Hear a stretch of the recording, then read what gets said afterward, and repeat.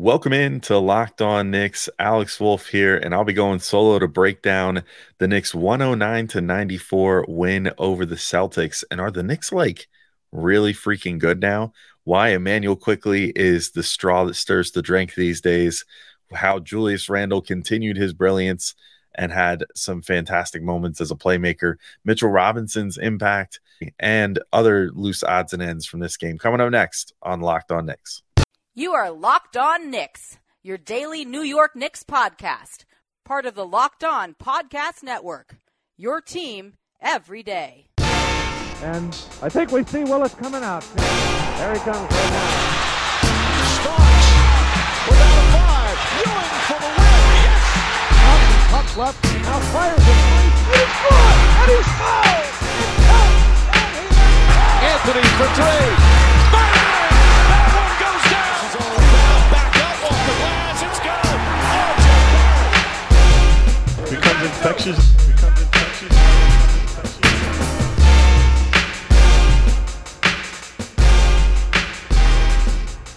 All right, welcome in to Locked On Knicks. I want to thank you guys for making Locked On Knicks your first listen today and every day, whether you're checking us out on your favorite podcast platform or taking in the sights and sounds on YouTube. I appreciate you guys making us a part of your daily routine. And of course, if you haven't already, be sure to hit subscribe on YouTube or subscribe on your favorite podcast app and hit either that notification bell or the auto download function so you never miss an episode. We are here with 5 episodes a week for you guys, especially during this stretch run. Lots of stuff to talk about, including this game. Ooh, boy, am I excited to talk about this one. The Knicks win 109 to 94 over the Celtics.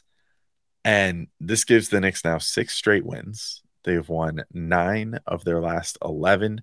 They, in those 6 straight wins, have had double-digit thrashings of 3 probable playoff teams in the Hawks, the Nets, and now the Celtics. The Celtics obviously being a whole other tier of team compared to the teams that the Knicks have sort of started beating up on now. And this is sort of, I mean, Gavin and I have talked about this before a number of times. It's not like we're the first people to ever say it, but the difference between like a good team, a like fun team, whatever, and like a great team is when they reach that gear where they can beat up on the teams they're supposed to beat up on. That's sort of like the signifier of, okay, you're a good team. But once you start getting to that point where, you know, the Knicks even earlier this year seemed like every time they would face a good team, you know, like a Celtics caliber team, you always knew it was going to be an instant classic, right? You always knew it was going to be, okay, they're going to have like some knockdown drag out game. And, you know, it's going to go down to the last couple of possessions. And, you know, with the Knicks, like, especially the last time that they faced the Celtics, it was like, can you overcome the fact that this team just shoots so many threes and makes them at such a good clip? Can you overcome the star power with Tatum and Brown? And of course, they didn't have Brown in this game. Tatum took himself out of the game by being a crybaby. But that's another story for in a couple minutes. But, you know, there was just the games previously between the Knicks and this caliber of opponent would go a certain way. You would know that you were in for a tough game that was going to probably make you want to pull your hair out by the end. And that was that. But at least the Knicks were competing every time, even if they only were winning, you know, 50% of those games or whatever. But now this is sort of different. Like the Knicks just beat up on the Celtics. I mean, this was almost every bit as rough in terms of how it must have been for like the Celtics as I would imagine that the game against the Pelicans was the other day. The Knicks they went up, they punched the Celtics in the mouth early, and then they just never let loose and never, you know, kind of let go of the rope at all. And they come away with this super dominant, super awesome win, end up winning by 15 points over the team that was the number 1 seed. The Bucks are now the number 1 seed, and the Knicks are now the 5 seed. And are honestly, with we said this on a show like recently. I said this on a show recently where I was like, I think the Knicks will end up the 5 seed and will be closer than you think to the 4 seed. And with each passing game, that's starting to feel more and more prescient. I would love to get one thing right after my preseason predictions were so terrible. So we'll see how it goes. But this game was just, I mean, as much as some of the other games recently have been more about this player, that player, whatever. Whether it's Julius Randle or RJ Barrett or what have you. I think that this game was kind of more of a well-rounded effort. I think that it featured a lot of contributions from guys up and down the team. 6 guys in double digits, almost 7. Obi Toppin wound up with 9 points. So that's usually the hallmark of a good team win. If the ball is being spread around, if nobody's being counted on to sort of carry the team, and if you still manage, like if you win that game and do so handily, that's like the ultimate hallmark of a great team win. And this is a great team win. There's no other way to put it. Everybody on the Knicks had such a great impact, and I'll try to get to all of them. But I feel like the first guy to get to without a doubt is Emmanuel Quickley, who ends with 23 points, 3 rebounds, 2 assists, 7 to 13 shooting, and shot 4-7 from 3. I think it's pretty safe to say he's taking a leap right now. He's finally finding himself in a position where he's going to get minutes consistently, and we're seeing that comfort level from him that's kind of coming right now with the designation of being the leader of the second unit. Like, he is the undisputed leader of that unit, no matter, Josh Hart, who just came in, no matter Hartenstein, no matter Obi Toppin or whoever else happens to be out there. RJ Barrett, even. I think when RJ's out there, I think Quickley is still running the show with this bench unit, and he so deserves it. I mean, he's the variety with which he's scoring now. I mean, look, the 3-point shot is coming around, which earlier in the season I foolishly posited, like, well, what if it just never comes around? I mean, it seems like it's coming around now, and it seems like, go figure, things are starting to fall into place once he's now found a consistent role and has like a guaranteed 25 to 30 minutes a night and is playing with confidence and with the warm fuzzy feeling that his job is not on the line, because nobody likes playing in those sort of work environments. And just the sheer variety of buckets, though, even though, the 3-point shot falling is a big deal, he's just doing so many different things, and I feel like he and Hart just like feed off of one another. Like, the energy that they both bring is so similar in the sense that they're both all over the place all the time. Obviously, Quickley is a different player, so he's going to be handling the ball more and creating more for himself. But like, his first bucket of this game was a backdoor cut on an inbounds play, where Brunson found, I think it was Brunson, found him on the inbounds play. As Quickley just kind of was like, oh, well, don't mind if I do, and just cut baseline when his man fell asleep and got it and hit a quick reverse layup for a quick easy 2 for the Knicks. He has a transition like hezzy layup where he kind of is running a transition and then just like stops around the free throw line and is like, yeah, never mind, and just keeps going, gets all the way in for the layup. He had so many threes. Obviously, he had the 4 of 7, but then an off balance mid range shot off of a switch too, which I found to be a really nice little wrinkle that he threw in there for something different to do in this game. I mean, he's really just becoming such a menace on offense and also a menace on defense. Like, once again, I thought he and Hart just did such a good job of just getting over screens in this game, strategically sticking with their men when they had to, and all in all, just providing great impact on the defensive end. I'll get to Hart in a minute, but, like, Quickley, it's just so refreshing when he and Hart get out there. Not to say that like Grimes isn't offering much of the same things in the starting lineup, but there's just something about that Quickley and Hart pairing on defense that really does it for me. Like, the way that they can manage to stick with their man, but also be so vigilant in the passing lanes, and especially with Hart, just kind of make that perfect hustle play and, generate like an offensive foul on the other team or something like that, just by virtue of, trying to get over a screen and being like, no, I'm going to do this. And I'm going to do it clean. And if you get in my way, I'm going to take that foul call. It's just fantastic. I love those two together. But back to just Quickley himself, like, I think he really stuck to whoever he was assigned to on D, and that's so huge. And that's part of why there is some whispers, a bit of a fan-made campaign that hopefully will turn into something. My buddy Colin Loring for the Strickland wrote a good article about this the other day of Immanuel Quickley being a Sixth Man of the Year candidate. And I think if you look at all of the advanced stats that paint him as such an overwhelming positive for the Knicks, especially the net rating stats and things of that nature. And then you look at the fields and it's like, yes, Brogdon is really good. And unfortunately, like in this game, Brogdon had a good game too. He had over 20 points and was really like the only guy that seemed somewhat comfortable for the Celtics in this game. So I guess that doesn't bode the best for Quickley. But if the Knicks continue playing as well as they have lately and can keep this going to the end of the season and end up, maybe they do take the 4 seed or something, I could definitely see a world where Quickley ends up the Sixth Man of the Year just for that impact that he's having. And because he's having such a breakout now late in the season and, really kind of finding himself in his scoring touch and everything else. I think there's a case for it. I hope that he wins it because he's definitely deserving.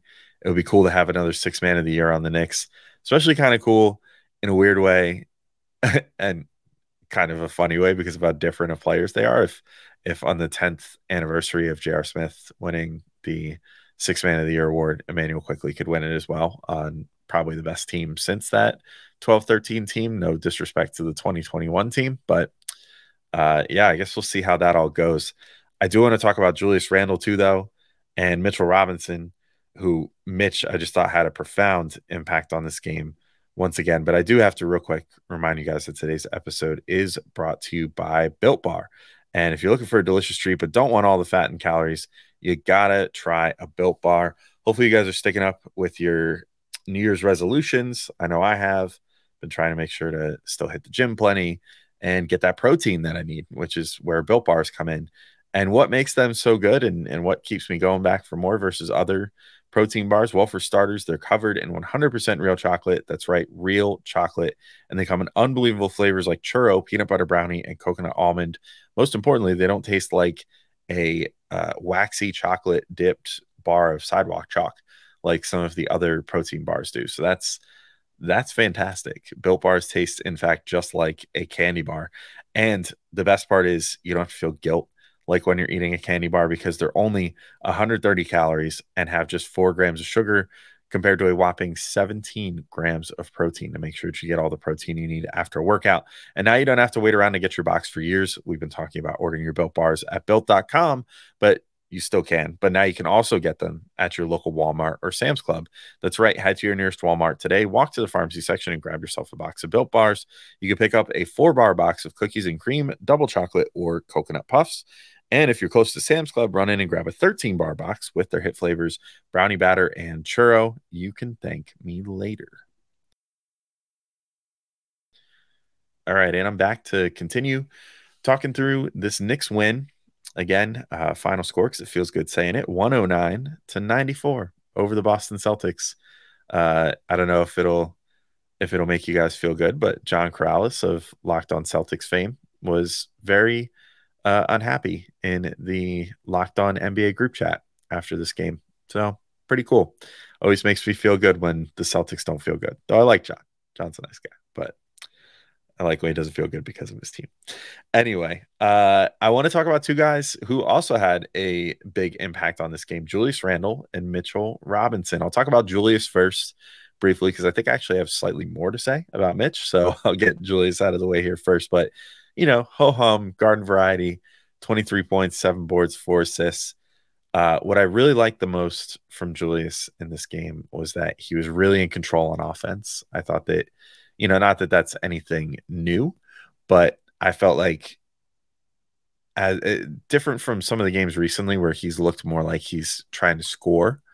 He was, even though he only had the 4 assists, like only as if that's like a super small number, but even though he had just 4 assists, I think that he was really looking to exploit what the defense was giving him. And whether he made the final pass or not, he was making the right pass a lot as far as generating double teams, exploiting them. He was going back to a move all night where he was kind of like crossing the paint and just like I don't know, like a magnet, like drawing defenders to him. Like as he would get into the paint, and then all of a sudden the defenders would just start like magnetizing towards him, and then eventually be sort of trailing behind him, and then that would allow him to just kick it to the corner for an open shooter or for someone that could start a swing sequence and find someone an open shot. So I really like that, and he really did a great job with the doubles in this game. It didn't seem forced at all, which is sometimes the issue with Julius in that situation. And I didn't think that he was quite as like nuclear throughout the entire game as he has been lately. Obviously, with the 23 points, that's 23 is less than like the 40 plus they scored the other day, so that's fine. That's he's not going to score 40 every game, but I will say like the one thing that didn't waver at all in this game, and that just doesn't seem to waver much this year at all, which has been one of the greatest things that Randall has given this team, is that early game scoring is just so valuable and it is so essential to the team right now. Like especially like Brunson has not exactly been himself as far as starting games super hot and delivering offense since the All-Star break, since coming back these last two games. So the Randall early offense has just become so essential for them, as far as like giving them something early to count on, that they can always say like, all right, you know what, no matter what, we're going to get 10 to 15 to 20 points out of Julius Randle in the first quarter, and he's going to make a couple of threes to kind of like get the opposing defense honest like right away. And that pays dividends later, because even if he cools down from three later, he's at least getting respected later. And that's what leads to those doubles and gives him those opportunities to put the ball on the floor and then kick it out to guys and all kinds of good stuff like that. So loved what I saw out of Julius in this game. Loved what I also saw out of Mitchell Robinson in this game. 10 points, 13 rebounds, 2 steals, 2 blocks. And I mean, he's been so good since coming back from injury now these last few games. I'm so happy to see him back and at full strength. The 4 stocks in this game, truly impressive. I mean, he had, I would say, probably the Knicks block of the year against Tatum. It was actually like eerily reminiscent in a way. I don't know, like this just came into my head when I saw it, because I just was feeling a little like tormenting myself the other day and watched the highlight of, or low light for the Knicks, of Hibbert blocking Melo 10 years ago. And if the stakes were higher for this block, I feel like it would be regarded that way. I mean, it was just such a perfectly timed block.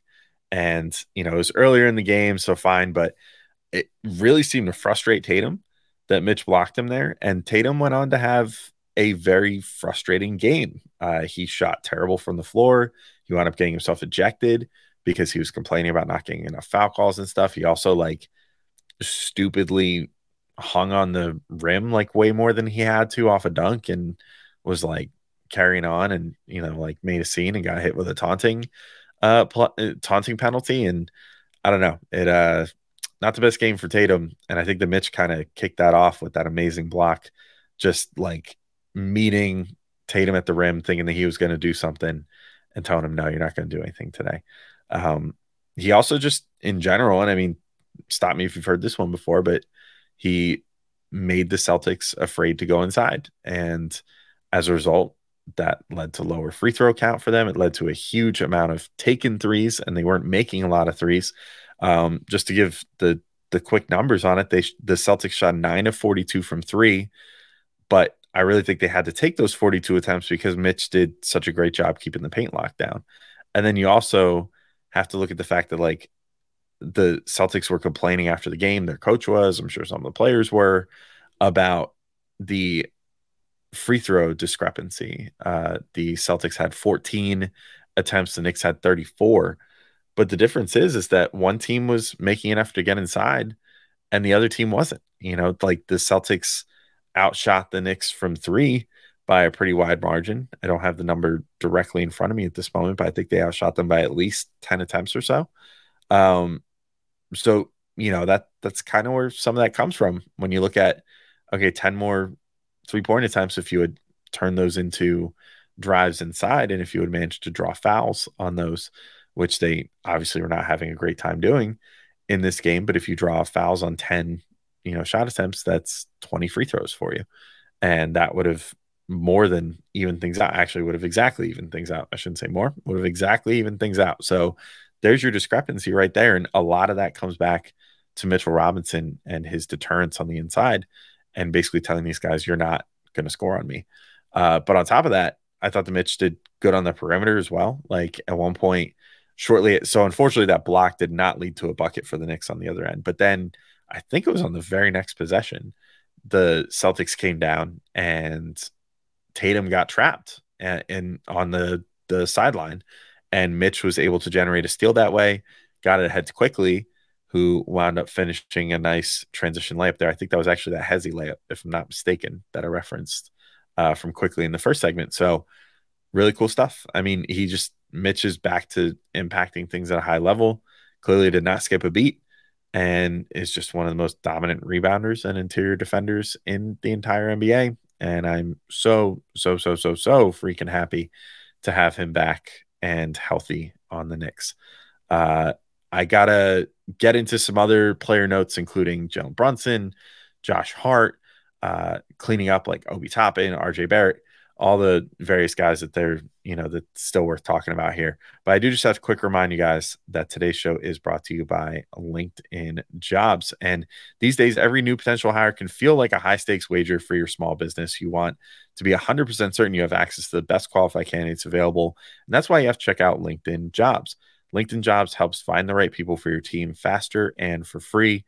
And look, I've said this before, I've never been in much of a situation where I'm hiring for a job that would warrant a LinkedIn post. So it's not something that I have a huge amount of experience with, but I do have a lot of experience as a job seeker. And as a job seeker, LinkedIn is always the site that I would go to because they always put the most relevant jobs in front of me. The descriptions are great. Honestly, the visual presentation and their algorithm are on point as well. They make it a lot more interesting to search for jobs than going on some of the other competing sites that are just a big brick of text. The job postings are always compelling and everything else. So, it's really easy to do too. If you are trying to set one up yourself, you just add your job in the purple hashtag hiring frame to your LinkedIn profile, and you can spread the word that you're hiring. And it comes with simple tools like screening questions to make it easy to focus on candidates with just the right skills and experience. You can quickly prioritize who you'd like to interview and hire. And, you'll want to, we're in the early stages of the year. You got to set the foundation. So you got to start this year strong. If you want to do that, you got to get the best candidates. Do that through LinkedIn Jobs. It's why small businesses rate LinkedIn Jobs #1 in delivering quality hires versus leading competitors. LinkedIn Jobs helps you find the qualified candidates you want to talk to faster. Post your job for free at linkedin.com/lockedonnba. That's linkedin.com/lockedonnba to post your job for free. Terms and conditions apply. All right, and I'm back to continue talking through this big Knicks win. Should I say the score one more time? I'm going to say the score one more time. Knicks 109, Celtics 94. Tidy little 15-point win on a Monday to start your week off right. And I want to talk about some of the other guys on the team real quick. First, I'll talk about Brunson. I think he's still struggling a bit with the efficiency since All-Star break. 17 points, 4-12 in this game. Didn't make it 3. And that's fine, though, because the thing is he's finding ways to score still, and he's finding ways to impact the game still. And that's always the most important thing. He's had active hands on defense and has been maximizing his skill set there. I didn't write down how many steals he had. Probably double check it real quick if I really wanted to. He wound up with just 1 steal in this game, but I thought that he was being pretty active in the passing lanes, which is his greatest, thing that he can do on defense. But then on offense, got to the free throw line 12 times and hit 9 of them. And that's huge. That's something that the Celtics were like really missing in this game. They were missing a guy that could go inside and just like fool someone into fouling him and generate enough contact to get free throws. And that's what Brunson just did the entire game, because that's just what he does, period. Is he's so crafty. He gets inside, he starts, he stops, he starts, he stops. He, will pivot 4 times and, go under your arm and then, through your legs and whatever the hell else he has to do to throw, a shot up at the hoop and also probably generate some contact from duping you into hitting him. So it's, I had no problem with the fact that he was not shooting super well because he was still also maintaining the tempo, you know, just in general doing point guard things. What else can you ask, right? That's all we've asked for years. He also had Marcus Smart on him, and that's pretty rough. That's probably the toughest defensive assignment you could draw on the Celtics too. So, and I'm sure the Celtics meant for that, but unfortunately they forgot about Emmanuel Quickley and Julius Randle and some other guys, including Josh Hart, who had just another fantastic game. The Knicks, since Hart has joined the team, not since they traded for him, unfortunately, the night of the trade deadline, or the night after, whatever day it was, that Hart wasn't available. Unfortunately, they did lose that game, but every game since he's joined the team and has been available to play, he's just been nonstop energy. He had 12 points, 5 rebounds, 5 assists, and 2 steals in this game. He and Quickly, I just got to stress again, they're just the best duo. Whoever could think of a fun nickname for them, come up with it now. Quick Heart, Hartley, I don't know, whatever. Something's got to work, but they fit together so well, and everything about when they're on the floor together is just like, I feel like it has to be very satisfying for those that like grew up and experienced the 90s teams and whatever, to see these two guys who are just so concerned with playing the best brand of defense that they can on any given night. And granted, they're not allowed to like punch dudes anymore or whatever, because it's not the 90s, but the fighting over screens and, just generally giving a crap 100% of the time on defense, that's like all you can ask for. And it's just so fantastic to see play out. But yeah, Hart did again in this game what he's done a few times already, which is force an offensive foul just by playing tough defense. And that's been one of my favorite things from him. And I feel like he's gotten one, maybe not every game, but like every other game since he joined the Knicks, where he just fights over a screen so hard, but cleanly, and forces the other player to like stick a leg out and try to impede his progress or whatever, and create an illegal screen situation and, cause a turnover. It's a brilliant little skill. It's kind of like Brunson's ability to just like get in front of guys and take a charge. But I love that out of him, and just everything about his game is so fun. I thought Quentin Grimes too, speaking of things that were fun, I thought that he played some awesome D on Jason Tatum. All in all, is his primary assignment. Tatum ended shooting 6 of 18 and got himself ejected for being a big crybaby. He was complaining about some call or something. I'm sure all the Celtics were complaining all night about not getting calls because, they're like, oh, we're not shooting enough free throws. The coach after the game was like, oh, I can't say what I'm really thinking or I'm going to get in trouble. It's like, dude, shut up. Like, whatever. Maybe your team should try driving once in a while. That might be helpful. Who's to say, though? But Grimes did a fantastic job on Tatum, especially considering the size differential between the two.